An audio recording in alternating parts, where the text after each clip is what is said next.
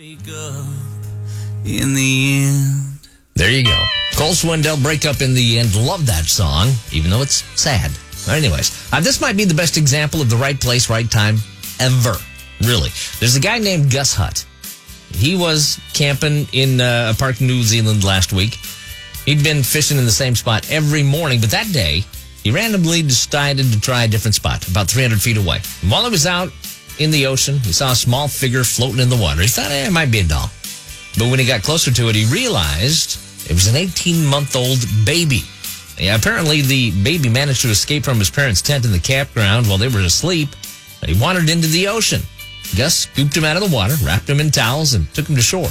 And amazingly, the baby is going to be totally fine.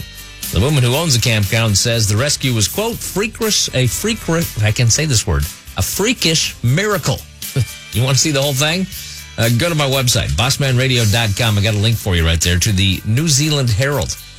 Yeah, they got the whole thing. It's pretty amazing. Freakishly amazing. Yep, I think the lady at the campground was right. Paid for by friends.